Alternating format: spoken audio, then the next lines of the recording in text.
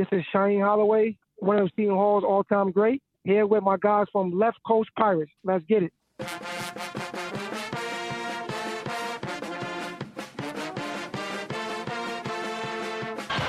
will try to go all the way. Layup in, he does, and the Hall back in the middle of it. Seconds to go in the game. Winchester, 7 seconds. Caver, the hair, fire, it's gone! Jordan, Ramus, Holloway, all the way! Left-handed layup, Shaheen Holloway! 23 seconds to go, down by 2. Here's Whitehead, guarded by Ochefu, gets the step into the lane, goes to the bucket, layup, rolls around and in, and a foul! Whitehead ties the game! Powell from Trenton. Woo! What Trenton makes, the world takes. From just west of the Ward Place Gate in San Diego, California, he is Mike Desiri, class of 2001. I am Tom Kaharski, class of 1997, and we are Left Coast Pirates. Welcome to this week's edition of Left Coast Pirates. Mike, I gotta tell you something. My grandfather used to tell me one thing and one thing only. Don't podcast angry, Michael. And I don't know if I'm going to get through this without being angry. We went over this last week. We talked about not podcasting angry, but I also told you that I wasn't going to give you a legit prediction for this week. And exactly why I didn't want to give you that prediction is what went down. You had Seton Hall all over the map in 2 games that could have gone either way. You know, it felt at times that maybe Seton Hall should run both teams out of the building. But, you know, the ball bounces a certain way. It's a team that's still trying to find itself. And what happens, Tom? 1-1. I said it felt like a 1-1 week. I said it could go anyway, you know, 0-2, 2-0, but it played itself down the middle. And you're just upset because hours ago we were on the losing side of the, you know, the final tally. And now you got to come on the show all emotional. You normally like sleep it off for a night. I'm going to be upset because I'm going to be editing the heck out of this thing tonight, taking out the 4-letter words that we're going to be dropping. So don't edit, just keep it raw, keep it real. From the heart, Tommy, from the heart. We're gonna have one of those parental discretion advisory warnings on this one. But this week on the podcast, we're going to review the win at Marquette and the loss against Providence. We're going to see what the pandemonium got for us this week. We take a look at the Pirates in the pros, and we do a quick preview of the upcoming game against Georgetown. But first, Seton Hall 70, Marquette 63. The Pirates got off to a hot start on a pair of threes for Myles and took a 15-5 lead. Marquette cut it to 4 on a McEwen 3, but a Sandro steal and dunk gave the Seton Hall Pirates a 34-28 halftime advantage. The Pirates would twice push the lead to 11 in the second half, but Marquette would not go quietly into the night, and a DJ Carton 3 would tie it with a $1:53 to play. But Shavar Reynolds, big shot Shavar, answered with a go-ahead 3 off a nice dish from Sandro to pull the Hall back up 64-61, and they would go on to ice it from the free throw line to close it out. All right, Tom, stats on this one. Sandro, Swiss Army knife, we're going to start calling him. 17 points, 7 assists, career high again, 6 boards, 3 steals. Jared Roden, 16 points, 8 boards. Shavar Reynolds, 11 points, 4 rebounds, 4 assists. And as you mentioned, the go-ahead three-pointer with 34 seconds to play. For Marquette, you had DJ Carton with a team-high 16. Dawson Garcia, first-team all-preseason rookie team, 8 points and 12 rebounds for the Super Frosh. From a team perspective, Seton Hall had a solid shooting night, 9 of 21 from three-point range, 15 of 18 from the free throw line, including 9 for 9 in the second half alone. Seton Hall was very careful with the ball, holding an 11 to 14 turnover edge versus the Golden Eagles, but Marquette held the advantage on the glass, 38 to 29. Tom, the turning point for me in this one, you would think that it's an obvious answer, right? Shavar's bucket to give them the lead. But Marquette still had tons of momentum with this big rally, and they appeared to still carry that momentum on the following possession when Kobe McEwen's three-pointer went in to basically tie the game. However, the refs made the right call and ruled it a traveling.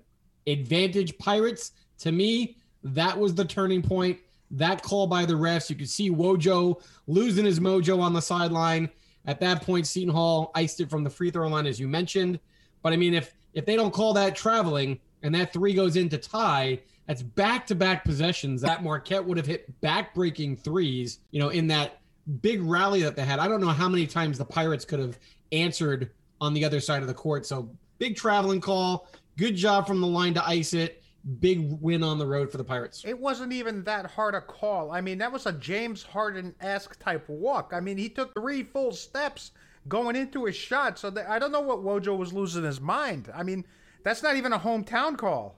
Could you even make the argument that the player who passed, I think it was DJ Carton, set him up? He dragged his pivot foot trying to make the pass. Sure, he dragged it and absolutely. I thought they traveled both times on that play. So yeah, easy call.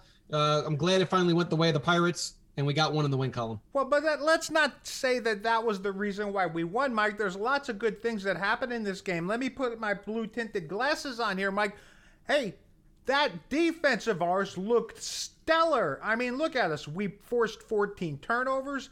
The one kid that we've been complaining about, Tyrese Samuel, he was moving his feet better, and he had a hard matchup down there, man. He spent a lot of that first half taking Theo John. That's a load of a kid. Did you just say Theo John was a tough matchup? Come on. For Tyrese Samuel, sure. But he was staying in front of the fours as well. But what was most impressive, Mike, I really enjoyed seeing Kale, Roden, and Molson really shut down the outside of that defense, man. That was like a shield. We're going to have to start calling them the shield or something. Well, there's a combination. So Kevin likes to institute this 3/4 or full court pressure where they kind of fall back into their man-to-man in the zone. And they're not really creating turnovers off that pressure, but it's forcing the opposition to maybe take a solid 10 or 12 seconds before they get into their offensive set and feel comfortable. As you mentioned, they're stopping dribble penetration. I did not see a lot of easy buckets on dribble drive penetration from Marquette throughout the entire night. So, yeah, kudos to those guys and not kind of, hanging the bigs out to dry where they have to kind of come over and backfill and leave the offensive glass unattended. So absolutely great job.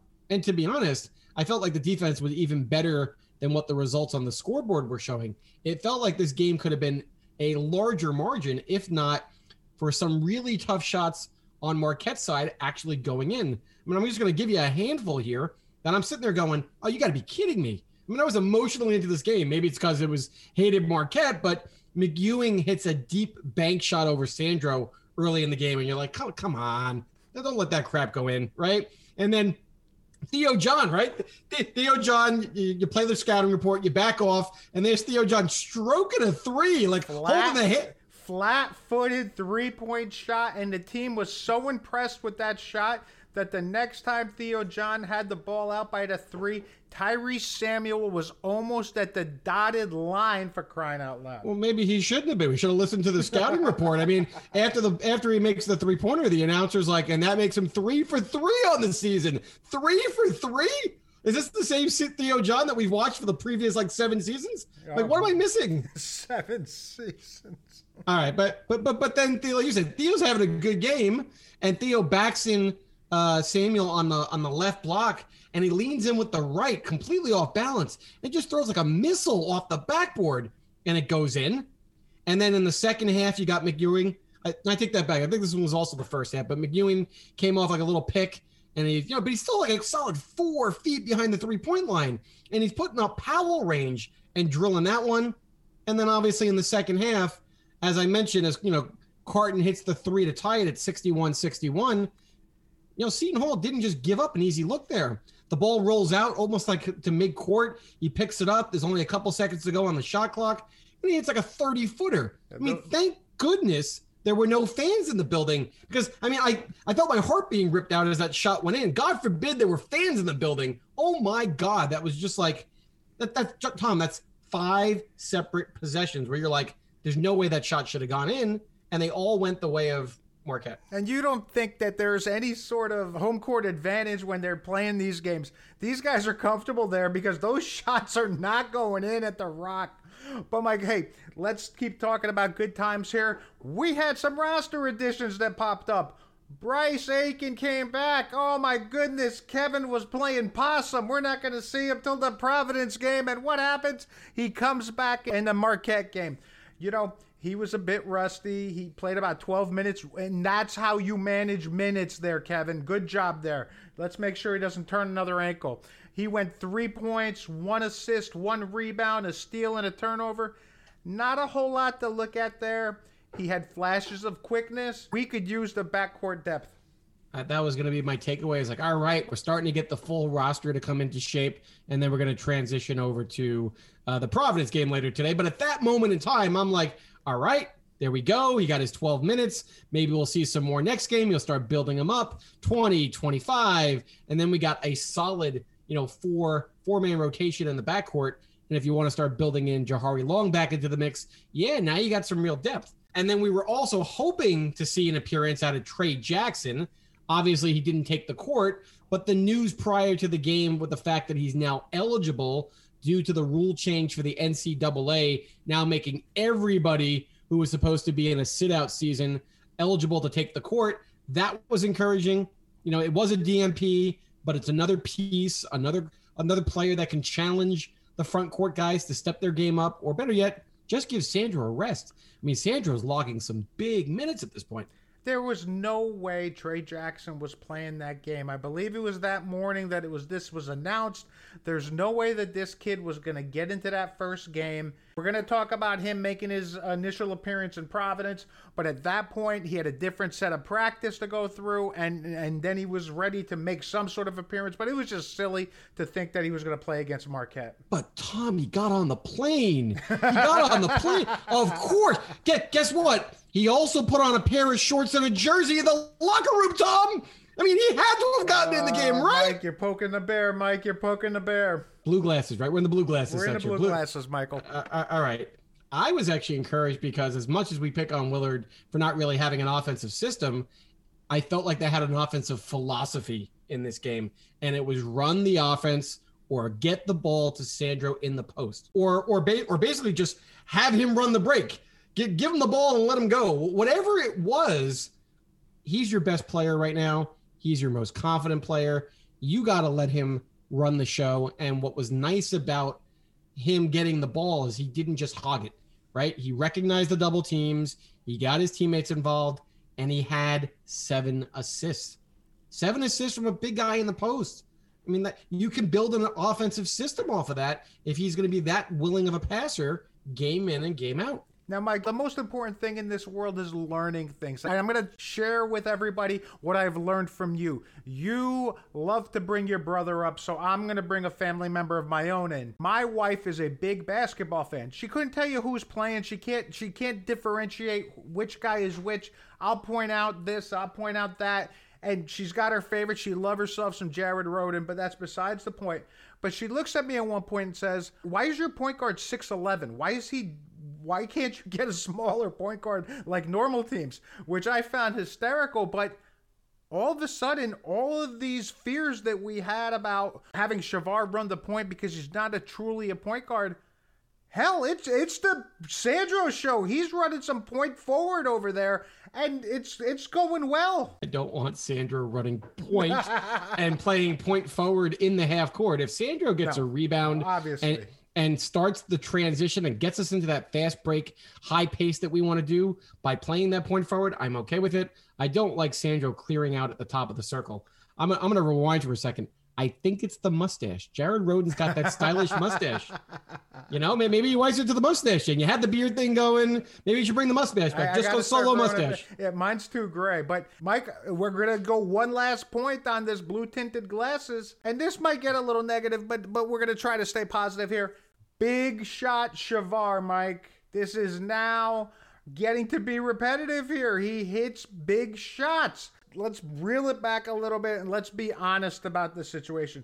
Shavar had played 26 minutes. He had 11 points, 4 rebounds, 4 assists, only 1 turnover. But I'm going to tell you this, Mike. In the first 25 and a half minutes that he played in that game, he had 4 points, and he basically was invisible. He was not doing a whole lot during that game. But in that last half minute, he was able to hit the go-ahead 3, and he iced it with 4 free throws. This is getting to be a good story here, Mike. He's hitting open shots, which is what we want him to do. Sandro drew the defense, chucked it over to him. He put it up. You got to be excited about this, no? We want to root against a player on the Pirates for us not to win. You want me to sit there and go, no, I want to win the game in spite of Shavar? No, I'm not going to say that. Obviously, I'm rooting for the guy. And this is the blue tinted glasses section, so we want to stay positive. How many players in their Pirate career have hit the magnitude of shots that Shavar has now hit in 3 separate games? You have, the Penn State game, you have the Marquette game, you have the St. John's game. I mean, that's a nice little collection right there for anybody in Pirate Blue. If you're going back and we're interviewing the guy, let's say the summer sessions, we got 3 games to talk to Shavar about outside of his backstory. But people forget the possession before that. He drove and took a bad shot in the lane prior to that whole sequence of us being tied and then having to bail out off of the Sandro pass. If he takes that bad drive prior, they tie it, we don't score, and then we lose that game, or are we going to be criticizing Shavar and not have him in the blue tinted glasses section and say, hey, he didn't have the ability to break his guy down off the dribble and create a shot late in the game? I'm with you. Let him spot up and shoot. I'm still not sold on the whole point guard play, and we're going to talk a little bit about that when we go over the Providence game. What I'm really not sold on is the big hullabaloo that comes around it, the big stories around it, the big fireworks that go off every time he does something well. I like that he's hitting big shots. Keep hitting your shots. Keep hitting your free throws. I don't want to sound like I'm sour grapes and grapes before it's time. Well, let me clarify my statement again. Then maybe I didn't say it the right way. What I was trying to say is you don't want to kind of start reading your press clippings, right? When you become Big Shot Bob, Big Shot Shavar, sometimes you sit there and go, well, yeah, maybe I am, right? Maybe late in the game, that's me. That's what this team needs from me. So therefore, you're going to see me be the guy over and over again. That's still not Shavar, right? If Shavar is now open late in the game, I think without a doubt, we all have the confidence that he can knock down the open shot. But if I tell you, clear out, we're down by 1, and Shavar is going to take his guy one-on-one, are you okay with that being the offensive set? Oh, no, not at all, man. Okay, and that's all I'm getting at. And all the storylines and all the backstory, that doesn't change the fact that down the stretch, the ball went to Sandro, right? And Sandro is making winning plays. He made the pass to Shavar in the Penn State game. He made the pass to Shavar in the Marquette game. Hey, guess what? He made the winning play in the Louisville game. Molson just missed it at the rim. That's 3 straight games, under a minute to play. You run the offense through Sandro, and he makes the right pass. And we should have been 3-0 based on those passes. That's what should be highlighted here. And it was all about Big Shot Shavar, and it really should have been a collection of, hey, we are composed late in these games, and we're running the offense through Sandro, and Sandro is making winning plays. And I thought that storyline got lost a little bit. That's all. I just want to mention, I don't think I've heard Big Shot Shavar out there yet in the Twitterverse. I just want to say that this is my name for him, and we're gonna trademark no. Seton Hall put it out there. Seton Hall put it out there. Did they really say Big Shot Shavar? Yes, they did. Big Shot Shavar, man. All right, I'll let them have it, but it's a good name. I like it. It works. But it wouldn't be our podcast if we didn't complain about something. Didn't it feel like this should have been a cruise control double-digit victory? Second half, about 9:05 left, Kale hits a 3 to push it to 11, and we're just sitting there going, man, this is easy. I mean, we're playing a great game. We're taking counter punches, but we're hitting them back. But what happens after that? Molson misses a 3 early in the shot clock. Next time down, Shavar turns the ball over. Next time down, Sandro misses a jumper. Next time down, Molson with another turnover. And you know what? You're looking at a 4-point lead all of a sudden in the matter of minutes. It just went boom, boom, boom real fast. Well, didn't Zach Barzillo say that when he was on our show and we were joking about the spread against St. John's coming out at 9.5? And Zach's first reaction is, there's nothing about this Seton Hall team that says to me, I'm going to beat an in-conference opponent by double digits. I don't think we're there yet. I think there are times where you analyze a segment of the game, and it felt like for the majority of this game, you were like, we are the better team. We're playing better basketball across the court, offensively and defensively, but they have lapses.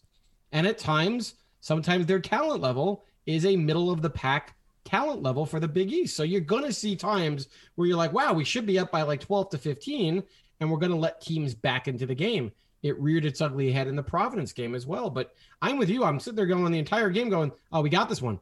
Uh-oh. What's going on here? Right? But I think you're just going to see a lot of that this year. They don't have that put you away mentality. And I also don't think they have the offensive guy that could just put you on their back when you have the team on the ropes to just hit that dagger shot. Powell did that time and time again, where you're just like, oh, that's a killer. But that was in our benefit. Typically what's happened to Seton Hall over the years, and last year we were spoiled. Myles was the one that was running people out of the building. Just that's not this team, Tom. It's just not. Well, and another thing that led us to losing the lead that we had, I'll tell you what, Sandro doesn't get those superstar calls, man. And against Marquette, it hurts a little bit, because if you farted in Marcus Howard's direction, that whistle was blowing. Does Willard need to get up and throw his mask on the court after Sandro not getting one of these calls coming up soon? Heck yeah. He's just got to do it earlier in the game and set the tone. We were complaining about it down the stretch, and at that point, you can't take a tee, and rightfully so. Willard was still losing his mind on the sideline, and then he composed himself to not get a technical on that spot. But I mean, geez, if Sandro was playing for Jay Wright, he's probably shooting 20 free throws a game. He was not going to the basket soft. He was attacking the basket with ferocity. I'm sorry. You always complain and say that he's shrugging all the time and he's got to be tougher. Tom, he wasn't shrugging. Not this year, Mikey. No, man. Doing it this year. He wasn't shrugging. And there was a couple times that he looked over at the ref and he's just like, are you kidding me? He threw up a hand. It was like a half shrug. But he was just like, are you kidding me? And then he ran back on D and then came at the basket again. Still didn't get the call. And I give him all the credit in the world for not backing off and starting to settle for jump shots. He attacked the rim till the final buzzer. So good for Sandro. No, and I don't mind him shrugging at the ref when he's asking him, where's my foul call? I mind when he gets called for a foul and he's like, what, me? But no, Sandro needs to start getting those calls, and maybe in Providence we'll see it. But, Mike, I'll tell you what, one thing that we're one of the bigger teams in the country, and what are we still doing? We're still having a hard time on the glass. And this game was no exception. We had another opponent that had more than 10 offensive rebounds on us, and our bigs are just not boarding well, Mike. It's just eye-opening, right? I mean, you have Garcia, Kane, and Lewis combined for 28 rebounds.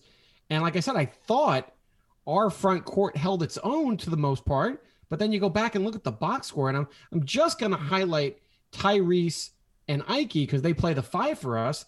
And they combined for a total of 3 rebounds. Ike logged 22 minutes and grabbed 2 boards. He's 7'2". I'm going to make a Knicks reference here, but I had a buddy who used to watch the Knicks, and Eddie Curry was like averaging 3 rebounds a game. And he'd be like, if I was in there, I could have like 3 rebounds like accidentally fall on my head. Ike's 7'2", 275, and he makes certain guys out there look like they don't belong on the court with them. Like he's a man-child versus guys in middle school. And he grabbed 2 boards, Tom. And then conversely, you got Tyrese, who only had 1 rebound in the game. And it's debatable if he even had that rebound because that's the play where he kind of tipped it back in and we got the bucket. But the announcer goes, oh, Justin Lewis tipped it into his own basket. That's going to get credited to Tyrese. And I'm like, that was his only rebound for the game. That was it. If you look at our front court, Mike, if you take Mamu, Ike, and Tyrese, you got 9 total rebounds for the game. And like you just said, Garcia, Kane, and Lewis got 28. We won't talk about Theo's 2 rebounds because he didn't exactly go hard. But that is a monstrous difference there. It's just going to be certain nights where you're going to look back at that type of statistic. You're going to look at nights where the free throw shooting is inconsistent, and you're going to say we lost the game due to fundamentals. Free throw shooting actually was a positive for us in this game, and they were lucky that you lose the rebounding battle by almost 10 again. What did I say it was earlier on? It was 38-29. Normally, if you get beat by almost 10 on the boards, you don't come out in the win column in most games. So they got to I'm not saying they have to dominate people on the boards, but they got to keep it even, or a heck of a lot closer to even than what they've been doing if they want to be successful, because this team just doesn't have the same margin for error without a Myles Powell, without a Romaro Gill, erasing shots on the back line. It's just that they got to be better across all of the small little things that a team needs to do to be a NCAA tournament team. But Mike, all in all, we won the game. We won on the road at Marquette, who had just beaten Creighton. That's a good win. A great win. No. I mean, look, we did our blue tinted glasses. We gave you sour grapes and grapes. End of the day, 2-0 to start conference play. You come back home to Providence on cloud nine, kind of, it's a nice win in the win column. Probably their marquee victory so far for the season. And, you hope to kind of go 2-0 for the week. But Providence 80, Seton Hall 77. The two teams played an evenly matched first half, and a Takal Molson hustle play led to a Samuel dunk for a 23-16 Hall lead. The Friars answered back with an 8-0 run of their own, and then it was back and forth into the half, and Pirates led 40-38. The Pirates jumped out to a 9-point lead early in the second half, but then Providence responded with a 12-2 run to retake the lead. Late in the game, two traditional three-point plays by Sandro, sandwiched around a pair of David Duke free throws, sent the game into overtime, tied at 72. In the overtime, Sandro did it again, tying the game with a and one at 77, but the rims got tight until A.J. Reeves hit a three in the corner for the final margin. All right, Tommy, the box score on this one, Sandro, 20 points again. Not as efficient this time. 6 of 17 from the floor, 8 of 12 from the free throw line. Still had 6 assists, another 6 rebounds, and then he got support across the board. Kale, 16 points, 5 rebounds, 4 of 5 from three-point range. Jared Roden, another 16 points. Shavar Reynolds with 12, and Ike had 9 rebounds, 6 points, and 3 blocks. For Providence, Nate Watson was a man underneath. 23 points, 10 of 16 from the floor, 11 boards to boot, and he wasn't the only player with a double-double for the Friars. David Duke had 18 points and 10 rebounds as well, and Jared Bynum was a point and 2 assists away from a double-double himself, 9 and 8 for the transfer. The team stats, rebounding, there it is again, rebounding edge, Providence 38-32, but Seton Hall was feisty on D, 11 steals. One would think that would have led to a bunch of fast break points, but this game was played predominantly in the half court as Seton Hall held the fast break margin 10-4 in total points scored. Tom, turning point on this one. I mean, correct me if I'm wrong. You mentioned it in the summary. Early second half, Seton Hall leads by 9, and Sandro gets an open 3. Misses. Roden grabs the offensive rebound. Kicks it out to Shavar. Open 3. He misses. Ike gets the offensive rebound. Fouled, and they go to a timeout. They come back out of the timeout. Kale gets an open 3 in the corner. Misses. Ike gets the offensive rebound, and he put back a Theo-esque John type brick up against the backboard, and then Providence secures the ball finally, heads back up court, and Noah Horscher makes a 3-pointer, and all of a sudden, it's a 6-point game.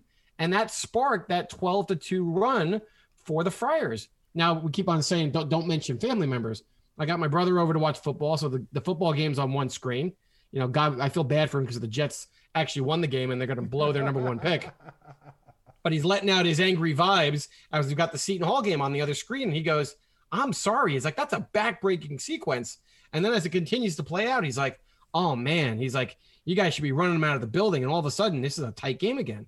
And that's exactly how I felt. This is like that Marquette game all over, except this time, Seton Hall wasn't able to overcome it. They got back in it.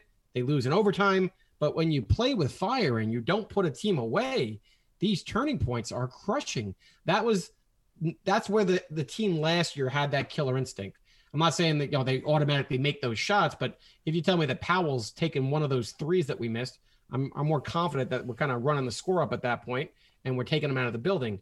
Also, if we had a crowd, this is where you keep on telling me home court still matters. If we had the crowd involved at that point, we did answer at one point in their run with a big Ike dunk. I just think the crowd not being there changes everything. And these collective plays that are creating these momentum changes are so monumental without the crowd being present. And to have them on the ropes and give up a 12-2 run when you had 3 looks, potentially 4 looks if you want to count Ike's putback, man, that was it. Nothing felt right after that.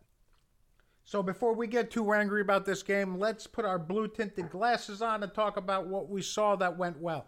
Hey, we had a hell of a first half from our wings. So I'm talking about Myles, Gill, and Jared Rhoden.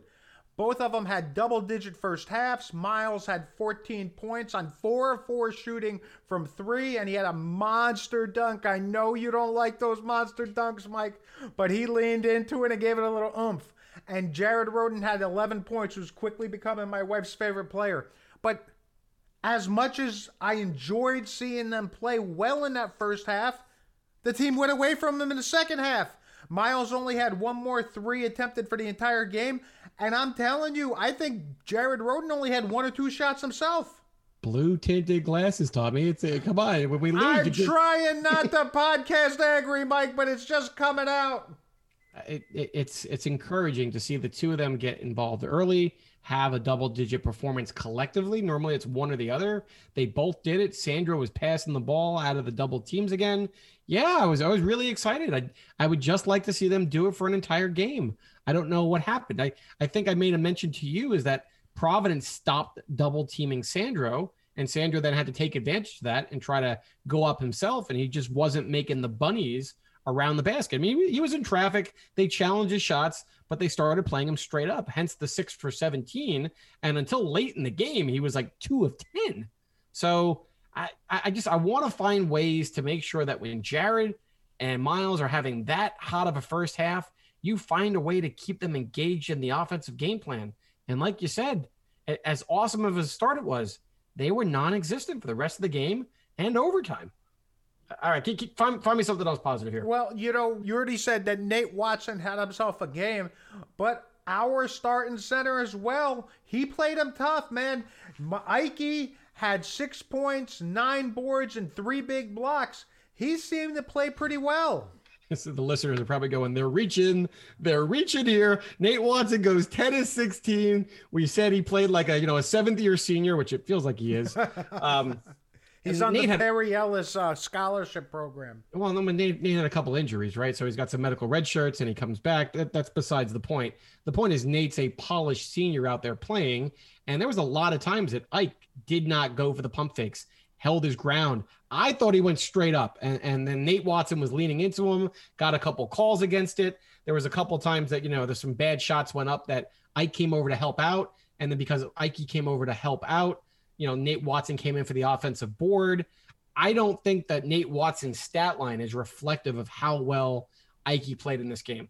If Ike had a little bit softer hands, she finishes like 4 of 6, double digits, almost 10 rebounds. We yelled at him for not grabbing boards in the Marquette game. Here he was with 9, and he's blocking 3 shots at the same time. He gave you 30 minutes. And the reason why he probably didn't play more is because Willard likes to balance those minutes, but he wasn't in foul trouble. You mentioned his hands. We're gonna have to call them the hands of stone because those hands are awful, Mike. I mean, I haven't seen hands like that since Luther Wright, Mike. No, you did. Romaro Gill when he first got on the court for Seton Hall. He had the same hands of stone. So we're making progression, right? So we're trying to find something positive from this effort. Is Ike played a solid game. He continues to get better. Maybe by the back half of the season, you're getting that same kind of progression you got from Romaro Gill.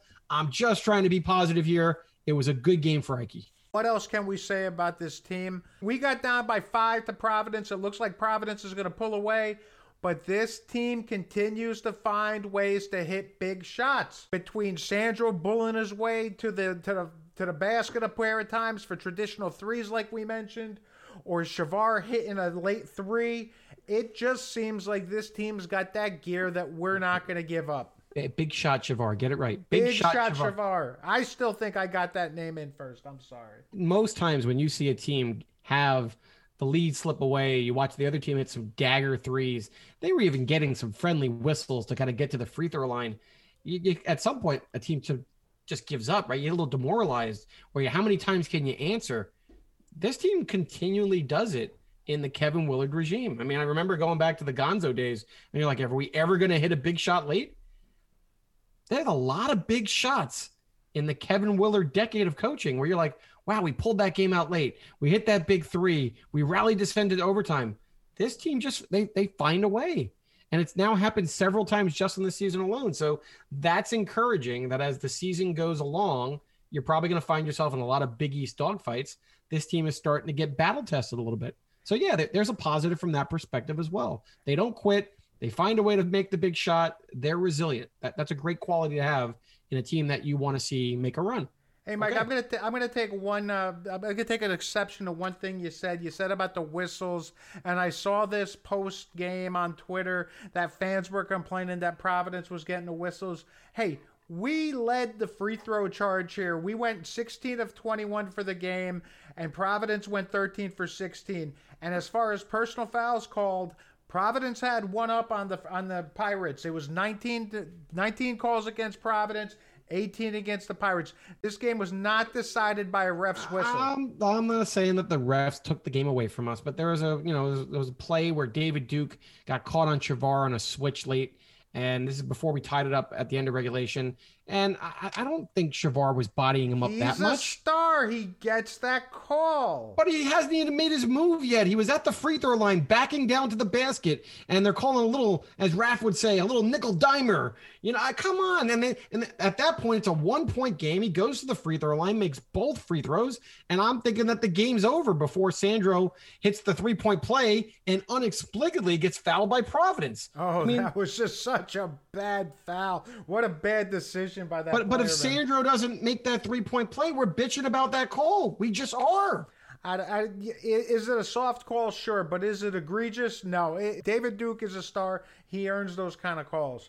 But there's plenty of stuff we can complain about, Mike. So let me hear it. What are your sour grapes and gripes? I was excited in the Marquette game that you saw Bryce Aiken get in, right? Unexpected appearance, 12 minutes, going to start building up the depth and start kind of working him back. We didn't see Trey Jackson, but Willard's like, don't worry, he's getting in the next game. So you're hoping that this rotation is now going to go 8 or 9 deep. We can push pace. We can continue to press. You can get guys in and out and stay fresh. I mean, Sandro can't be playing 39 minutes a night, right? Shavar can't be playing 35 to 38 minutes a night. And that didn't happen. I mean, the distribution of minutes in this game for an overtime game was barely a 7-man rotation. I'm going to give you a couple of the numbers, and then you tell me if you agree or disagree. It's an overtime game where we had a lead at points. It wasn't like we had to battle back the entire time. Sandro, 41 minutes. Kale and Roden, 39 minutes. Shavar, 38. Tom, I don't think this team is winning with a short rotation only 9 games into the year. They are going to wear Shavar and Sandro down to the point where they're going to start losing their effectiveness come the back end of the season. Oh, okay. I think today's minute allocation was more of a function of how people were playing. Bryce Aiken looked lost out there. He looked lost on offense. He looked lost on defense. I mean, there was a play in the second half. I want to say he got like 2 minutes in the second half combined, because there was a play where he ended up under the basket where he should have just scooped up a little layup, and he threw some crazy pass that almost flew into the cutout crowd out there. So, I mean, he looked awful. Your man Molson didn't exactly play a stellar game today either. I think what Willard did was he went with the hot hand. And yes, Trey Jackson got in for a few minutes to wet his feet. We'll talk about that a little bit later. I don't even know. What's there to talk about? A cup of coffee? It was barely a cup of coffee. But, when things like this happen, it just shows you that Willard doesn't have faith in some of the other guys. Like, Jahari Long. You couldn't have spelled Shavar in there for a couple minutes with Jahari Long. If Bryce Aiken's not performing, is he out of the rotation completely now? No, forget about Jahari Long. And I'm not trying to pick on Jahari. Yeah, Jahari's out of the rotation. If that's not obvious, Well, but you're talking about wearing guys down. You're talking about Bryce Aiken not playing well. You got to do something. But let's talk about Bryce Aiken, because this is going to become a storyline. As much as the storyline for Shavar is such a great story that we want to make movies about it, let's talk about Bryce Aiken, okay? Because here's my issue. We talked about this Seton Hall team being projected to be upper half of the Big East, somewhere in that 4 to 5 range. Coaches picked them 5th. Thanta and I have them as a ceiling of potentially, 2nd in the Big East. Why?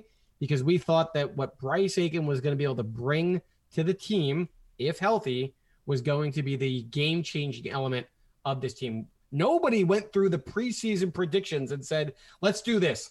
Let's decide that Shavar Reynolds is going to play 38 minutes a game, and we're going to predict Seton Hall to be the 5th best team in the Big East. The coaches didn't do that. Shavar has completely exceeded expectations for the amount of minutes that he's playing. And I think that the Seton Hall roster, the way that the minutes are being distributed, can easily be, a 500 type team in conference. The ceiling for this team, Tom, and correct me if I'm wrong, was if Bryce Aiken could get integrated into the chemistry of this offense, that there was a different gear. And because Bryce did not play with the team over the summer, because Willard was very cautious about his injuries, he wasn't playing it, non-contact up until like 2 practices before the season started, and then they had to pause. So he's your point guard. He was supposed to be the point guard, not Shavar, and he played 2 practices with the entire team. And then he has a freak play where he rolls his ankle and doesn't play for 7 games. We got to work him back in. So you're right. Maybe Willard needs to tell him, you know what? I don't need you shooting right now. I think you're rushing your shot. Hone it back in, but I need you out there to run the offense, dribble the basketball, pass it around so I can get Shavar a breather. I'm going to give you like 15 minutes today. Don't jack up any step back threes. Nothing off balance. Just relax. You'll get your shots. You telling me that the solution to that is don't play him, but find some time for Jahari Long? I'm not telling you that's the solution, Mike, but I'm telling you in these 12 minutes, Bryce wasn't doing step back threes. What Bryce was doing was playing some herky-jerky offense out there, and he was getting lost on defense. He did not look good. And at that point, you've got to say, hey, I need to give Shavar some rest. I need to get someone that might give me something positive, and you weren't getting that from Bryce. And I feel like we're pounding on this kid. He had injuries coming in. He had that freak injury in that first game, and then he sat again. So maybe it's not fair, but it is what it is at this point. No. I told you from the beginning of the season, I did not like having to need our grad transfer to be our second best player on this team. Yeah, it's a bad look, and it's coming. It's not a bad look. You lost the first game of the season to Louisville, and their best player on the court was the number 1 ranked grad transfer in the entire country in Carlik Jones. I'm sorry. Don't give me this. Guys are transferring from all over the country. Come on, Tom. You got a team like Kentucky taking players from all over the country on grad transfers. You got Travis Reed, who came over from Stanford a couple of years ago. They've been picking up kids from the Ivy League. I don't hear anybody complaining that the kids from the Ivy League are transferring over to Kentucky, playing top 10 basketball throughout the season. I'm sorry. Oh, okay, Mike. You want to bring up these points? Fine, we'll bring up these points. No grad transfer coming to Kentucky's their best player. Sorry, not happening. Not with all those 5-star guys. And you want to talk about Louisville, who we lost to? Okay, yes, Louisville is currently ranked. They're not going to be ranked tomorrow, Mike. They're 6th in the ACC, and they just got walloped. They almost got doubled up by Wisconsin the other day. So don't tell me that that's a good look. Your grad transfer shouldn't be your best player, Mike. That's the bottom line. Go read the box score. Carlik Jones didn't play in that game. Now, I'm not saying that he's a 40-point differential versus that's the problem, Mike. But I'm not asking for him to be the best guy. I'm asking him to be the second best piece, to be the point guard. Tom, to be the point guard. We just want a point guard. Mike, we got to move on because we are, Mike, we're really dragging this on, man. But I get this. One final thought. Didn't we look like we were actually running some sort of offense in that first half? In that second half, it looked like we were content coming down, taking shots early in the shot clock, not even passing it around. There were numerous times when either Shavar took the shot when he dribbled it down, or there was Taco Molson and he brought the ball down and immediately drove to the basket. It didn't seem like we were playing a whole lot of team offense in that second half. I'm going to beat a dead horse here. Until you get Bryce Aiken running the offense in pick and roll where he's relaxed and he's not playing out of control and they use his quickness to create other open shots by the defense getting broken down, your offense is the following for now, and you're just going to have to accept it. It's not going to be pretty. It's Sandro in the post, and then more Sandro in the post, and then I'm going to stuff it down their throat by giving you more Sandro in the post. And two things are going to happen because I trust Sandro, not just because he's my boy, but I trust what I've seen so far. If Sandro gets a double team, he's going to pass out, and you're going to get open looks. If not, you're just going to have to live with it. Sandro's going to take the ball to the rim. He's either going to get the superstar foul call or he's going to try to finish. And today, he wasn't getting the call initially, and he wasn't finishing, and he finished 6 for 17. And if we lose games because Sandro's shooting 6 for 17, you shouldn't be shocked. But don't tell me that the offense is all of a sudden getting better because we looked good in the first half. It just, there is no offense. I don't know. There's no offense. Three of the 4 last halves, we looked pretty good. And that second half, we looked like garbage. Because the guy was putting in 30 points a game. I mean, he did not put in 30 points at Marquette, Mike. I said 3 of the last 4 halves. He had 6 assists in the Marquette game. He was doing everything. This is, you don't want to admit it. It's all about Sandro right now. Last point. That's why we need more positivity from Bryce. And back to my rotation. You didn't get a lot out of Samuel. Here's another guy that you're hoping is going to be another offensive weapon that was going to blossom. Tyrese played a great game against Marquette. Why did Tyrese only play 14 minutes today? I'm kind of speechless myself. They have the ability to have 8 guys on the court, maybe 9, that you can kind of all trust, and they're all interchangeable. And we went with 5 guys today. You're right. It could have been that moment. Willard got stuck with his guys, and that's what he felt like he was going to be the best team to get him to win. But I'm starting to see favorites. I'm starting to see guys log big minutes. That's a concern. That's my sour grapes and gripes from the takeaway from this loss today. All right, Mike, we're podcasting angry. We got to go to something good here. And Mike, we're just going to go to the whoa, did you see that? No transition here. But in that Marquette game, there was a moment where Sandro ran the break. He found Kale on the wing. He passed it to Kale. Kale quickly returned it back to Sandro, who kept running. And he went up and put one down. Again, one of those monster dunks that you're not a big fan of. I know you wanted the jump stop from Sandro and he could lay it in.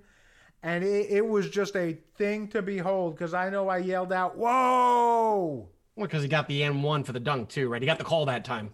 And it's one of those things where a guy is 6'11" and he takes his arms and fully extends it over his head. It just looks a lot better. See, when Kale was on his dunk today, when he's out there tomahawking it, he's by himself. He's doing like slam dunk contest stuff.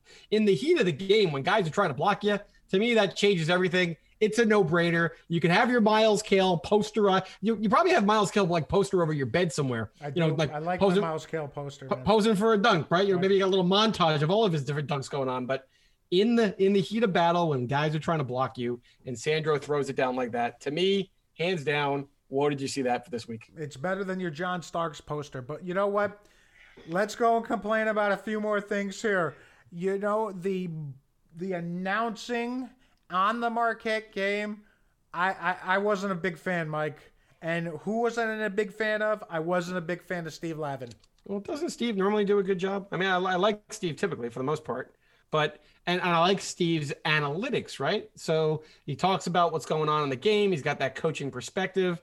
Steve sometimes just throws out some numbers, and I wonder if he's actually done the research on the numbers or he just kind of had, as you and I say, sometimes you get that mush mouth. But in the Marquette game, Steve goes, hey, over the last 3+ games, Seton Hall is averaging 84 points per game. And I'm saying to myself, what the heck is a plus game? Like, are we talking about like right now in the middle of the game? Are we using those numbers? Because actually over the previous 4 full games, Seton Hall was averaging 84 points per game.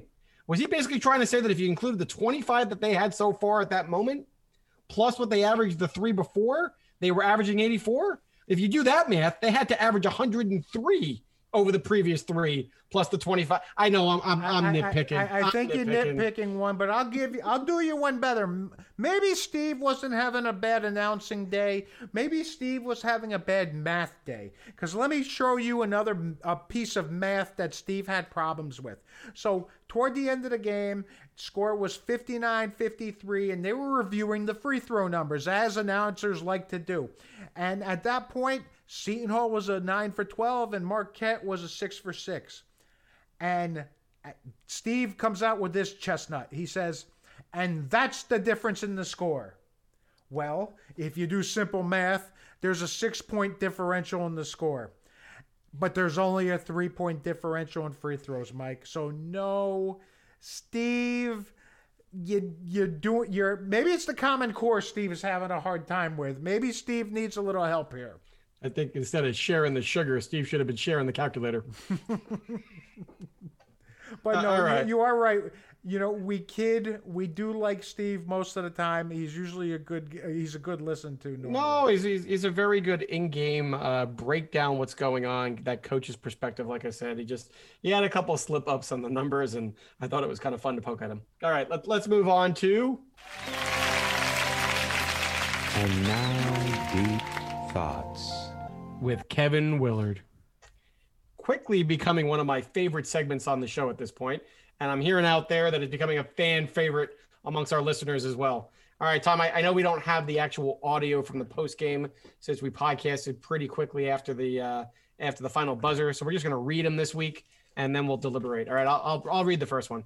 So Coach Willard talked about Aiken and Jackson's future roles on the team. Obviously, we just talked about it in our last segment. We are trying to get Bryce's reps in practice. And with Trey, we did not plan on him playing this season, and then we had to insert him. Thoughts? Well, what is this? We had to insert him. Now, did Trey Jackson's play mean that we lost this game? No, he played a few minutes in the first half, basically nondescript minutes. I mean, there was nothing really there. I want to say that he had a foul call about 15 seconds into the game because he probably wasn't used to game time speed, but I don't understand what this "we had to insert him" nonsense was. I didn't write it down. Was it around like the 8-minute mark that he came in? Not the 8-minute mark, but like the first 8 minutes of the game, like the 12 and under time out of the first half? Something like that. Early, mid first half. So what the heck was going on that it was just paramount that he had to come into that game to save the day at that moment? Was there foul trouble? Did Sandro roll an ankle? Did Tyrese, have to use the bathroom or something like that? What happened that he had to come in? The only thing that was going on at that point is Ike had 2 quick fouls in the first half and basically went to the bench. At that point, you had Sandro and Tyrese in the game, and Tyrese was being ineffective. So maybe he's sitting there thinking, well, maybe I could take Tyrese out, get Trey introduced into the team concept, and maybe we'll get something out of him. But how many times have we seen them just shift to a smaller lineup at that point? You throw Roden down into the 4, and you've got yourself, you got your rotation. So what is this? We had to insert him. I'm going to be the bad guy. Maybe this was Kevin's just nondescript way of basically trying to cover up the fact that, his minutes were blasé. There's a lot of excitement about Trey becoming eligible, and he came on the floor, and you were just like, okay, he gave you 2 nondescript minutes there. Like, you didn't get to see what he could do. He didn't really touch the ball. He didn't make an impact on defense. Only played 2 minutes. So I'm not criticizing his play, but there was nothing there to evaluate, but there was a lot of excitement. And now maybe Will's just like, hey, time out. He wasn't even supposed to play this year. So, maybe we should pump the brakes. Okay, but the same thing with Bryce. We're trying to get him reps in practice. It's not like the guy doesn't know what he's doing on the court. I'm going to start beating this drum over and over again. For this team to be able to go to the next level, I'm not saying that Shavar has to not play, but they got to find a way to get Bryce to play at least 20-plus effective minutes per game. He's that important for the ceiling of this team. That's my cross that I'm going to bear probably for the rest of the season. And maybe I'm wrong, and maybe you're right, and maybe Bryce just doesn't fulfill the expectations, but I think he's a big piece here, and I think Willard is now kind of downplaying it. He's downplaying it big time. Okay, let's move on to another one that I saw. This was on Jared Roden's 3-point attempt in overtime. We tried to run a double high pick and roll. tried to draw Ike and draw the weak side guy, and Shavar hit Jared. I'd like to get something going to the basket on that, no matter who it is. I don't like settling for 3 in that instance, so I thought we executed okay, but we just didn't make the right play. I'm going to give you a quick thought, and then I'll throw it back to you. Late in this game, I just wanted to see Sandro get the ball every time. And if it didn't work, it didn't work. But the ball should have been in Sandro's hands every possession. At the end of the day, if you get me as wide open of a look that you got for Jared Rhoden, Jared's still one of our better players. I got to kind of trust that he can make a shot in that spot. I mean, it's a tie ball game. He hits that shot, we win. And he was wide open. So, you know what? Willard can criticize all he wants. It's either Sandro got it or he got an open look. I'm not picking on this play. I know you have a different opinion on it, though. Well, like you mentioned, I want to see Sandro with the ball in his hands at that point. But here's the bigger problem here. Did Jared Rhoden or even Myles Cale at this point have a bunch of shots in that second half after coming out like gangbusters in the first half? No. I'm thinking at this point, Jared's cold. Why are you giving basically the most important shot of that game to a guy who hasn't shot the ball in maybe 20 minutes at that point? And similarly, in the last play of the game, I know you've got 3 seconds to cover the entirety of the court. You got to get it to Sandro on the inbounds because he's your biggest player and he's probably your best passer at that point. Why is Molson taking that 3? Molson's the least of the 3-point shooters at that moment. He didn't play a good game. Why are we getting these shots at the most important times, but our better players aren't getting them? I like the play call. I love the play call. You have the inbounder, throw the baseball pass to midcourt. Sandro turns, he takes a dribble. They lose sight of Molson, who busted his ass all the way down court to get the 3, the pass back from Sandro. I'm with you. Why couldn't that have come from a Rhoden? Why couldn't that pass have come from a Cale? Nobody was getting shots at that point, but at least those other guys were in the game. Molson had basically not played the entire second half. Look, the execution was there. It was a tough shot to hit, and you had one of your least effective 3-point shooters getting the final shot. So I don't like who shot it. I love the play, though. I'm not condemning Jared either. I like Jared taking shots in those kind of moments. I would have liked it better if he had taken 5 or 6 shots in the half to kind of get him ready for it. But, I'm just saying, if either one of those shots goes down, you go into double overtime, or Jared hits the initial 3 and we basically win. We're praising Willard here. So normally over the years, we're picking on his inbounds execution, his end game execution. He's getting good looks. We're getting good looks to end the game. I want to see the ball start with Sandro when it's that late in the ball game. Everything needs to go through Sandro right now. Absolutely, Mike. Obviously we're not in good mood here, and I'm going to worsen the mood for you, Mike. Let's go back and look at what COVID's done to us this week. We're playing. You're going to see cancellations all over the schedule. You're going to see postponements all over the schedule. Teams are going to go into pauses. I think that just has now become the acceptable norm, right? We're not expecting everyone to play a full, even conference set of games yet. Everyone's like, oh, don't worry. Seton Hall's just got to stay above 500 in conference play, and that's like 11-9. Now, pump the brakes. To play a full 20 games in conference play, I don't think is realistic. Here's why. You've already seen multiple teams in the Big East pause. I don't know if we have further pauses, how we get a full conference slate in, hence the NCAA mandating that you only got to play 13 games to be eligible for selection for the tournament. Here's my biggest issue. We have built-in excuses sometimes in this program. Oh, just forget about the 6 non-conference games we played. You lost to the lesser team in URI. They're going to pretend that game didn't happen. Okay, but we're lauding the win that Marquette had against number 4 Wisconsin. We are putting Rutgers in the Final Four for all the games that they're winning so far, especially the powerhouse Syracuse, as Jerry Carino described them. I'm sorry. You got to win the games on your schedule, no matter what is going on around you. Tom, Providence hadn't played since December 9th, and they came out and they beat us today. Oh, they had time to prepare for us. Yeah, but if it was the other side around, Kevin would have said that we were rusty, that we were stale. We had too big of a rest. Then you had Xavier, who was out for a COVID pause, and they just came back and beat Marquette at the buzzer today. So if it's a great win for us, that's a great win for Xavier. How does Xavier do it after being in a pause? You can't play coming out of a pause. You mentally can't play after being in a pause. You're in a dorm room. I forgot what a basketball was for the last 2 weeks. UConn, hated UConn, also paused.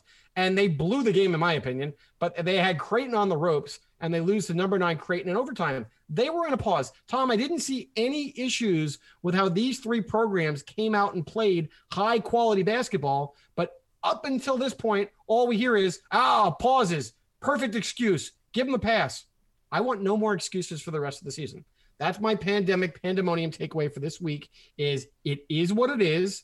You're going to deal with what 2021 is.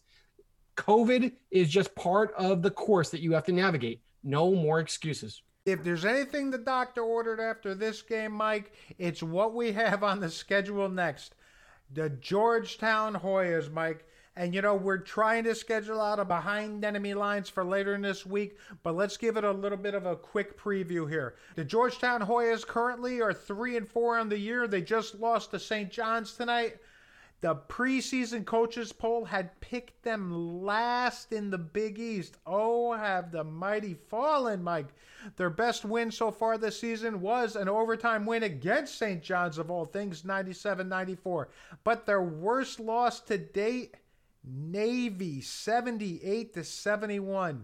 Now, their roster, we all know about the roster issues from midseason last year. But additionally to that, they lost 2 more big components of their team. They lost Omar Yurtseven, who declared for the draft, and Matt McClung took his talents to Lubbock, Texas, of all places, to play for Texas Tech. They do bring back some talented players. They've got Javon Blair, senior guard. He's scoring 18 points a game, 4 rebounds, 3 assists.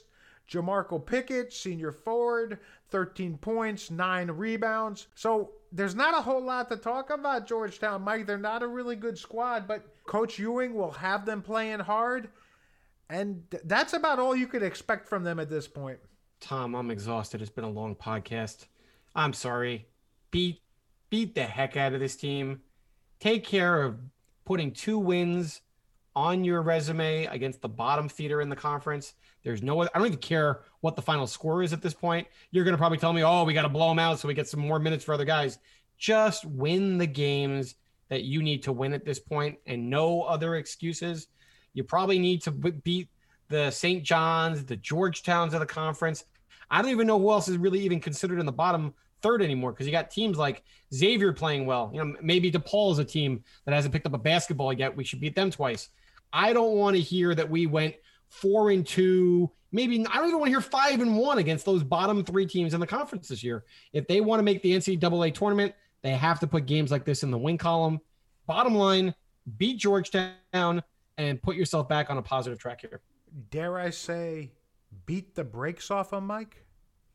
Yes, I'm not going to be a believer in that phrase. Not happening. Get with the times. I don't care if the phrase even exists somewhere out on Wikipedia or whatever you want to call it. Get with the times from you. Okay. All right. We got to bring this up. It happened this week, so we have to talk about a pair of graduate Pirates this week who didn't have the best of weeks, Mike.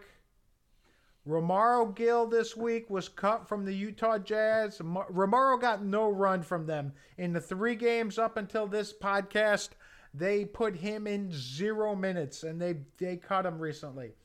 And one that's going to hurt you more, Mike. Yes, your beloved New York Knickerbockers cut Myles Powell just after he had made his pro debut against the Cleveland Cavaliers. Myles pulled in a 2-point night, 1 of 4 shooting with 1 turnover. I can't believe you're going to make me even do this segment. I'm sorry. We talked about it prior to the season starting to have a little fun. We talked about Rowe. We talked about Myles. We tried to paint the rosiest picture possible of how it might play out if they made an NBA roster or what they could do to make one. But the reality is, Tom, this is an I told you so. Rowe and Myles, they just, they don't have the measurables. They don't have the age requisite for these teams to invest in them beyond the exhibition contract that they got. There'll be an opportunity to go play in the G League. But I'm sorry, there was only 3 to 4 preseason games on the schedule this year. There was no summer league. There was very limited opportunity for these teams to get, acclimated with each other. They do have other new faces, and the season's about to start. Myles and Rowe are NBA projects at this point. To go into those preseason games and be disappointed in the organizations for not allowing them to make the roster or giving them the minutes needed to make an impression, that is wrong. It's not the Knicks' fault. It's not the Knicks' fault that Myles. It's never the Knicks' fault, Mike. Never the Knicks' fault. I told you when they signed them to the contract, get away from the Knicks, Myles. They have ruined enough young careers over the years. Get away. In all seriousness, what do I think happens going forward? I think Myles makes a G League team somewhere along the line. There's plenty of teams out there that could use a guy like that. I think Rowe goes Europe. I do not see, or Europe, South America, something of that nature. I don't see another team signing him. He's not that prototypical center anymore. I mean, people don't want that back to the basket 7-foot guy anymore. And he's 20. What is he? 26 now. So I mean, it's just not made for him in the NBA anymore. Let me end the damn podcast on a positive, and you're not letting me. Rowe is not a back to the basket player. He doesn't have an offensive game. Come on, Tom. You didn't have Stop. Oh, Mike, why are you? No, you're gonna tell me it's 5 fouls next, Mike. People are gonna hate me. He had a very nice pick and roll game for college. He was a rim protector, but he is not the type of player that can step out and stretch the floor like the NBA wants now. He can't go into the post and put together a couple moves and back his guy down offensively. He's a one-dimensional defensive player. He's going to get money somewhere. He's going to have a pro career if he wants one. It's just not going to be in the NBA. And the reality is, unless Myles Powell finds the unique scenario of an organization embracing who he might be and gives him that opportunity to shine,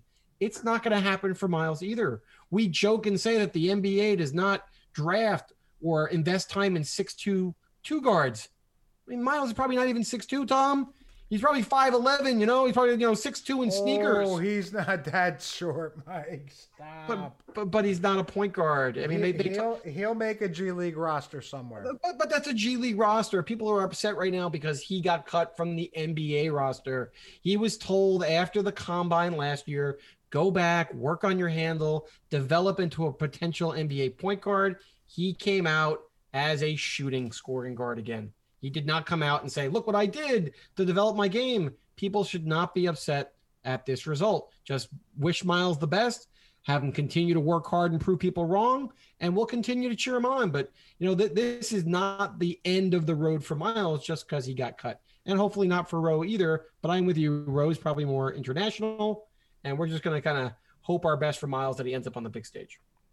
Okay, Mike. So, like I mentioned earlier, we're hoping for a behind enemy lines later in the week, but we've got Georgetown Wednesday. We're hoping that the Pirates can bounce back, and as always, we're going to be sitting there rooting for them, and we're going to say, go Pirates.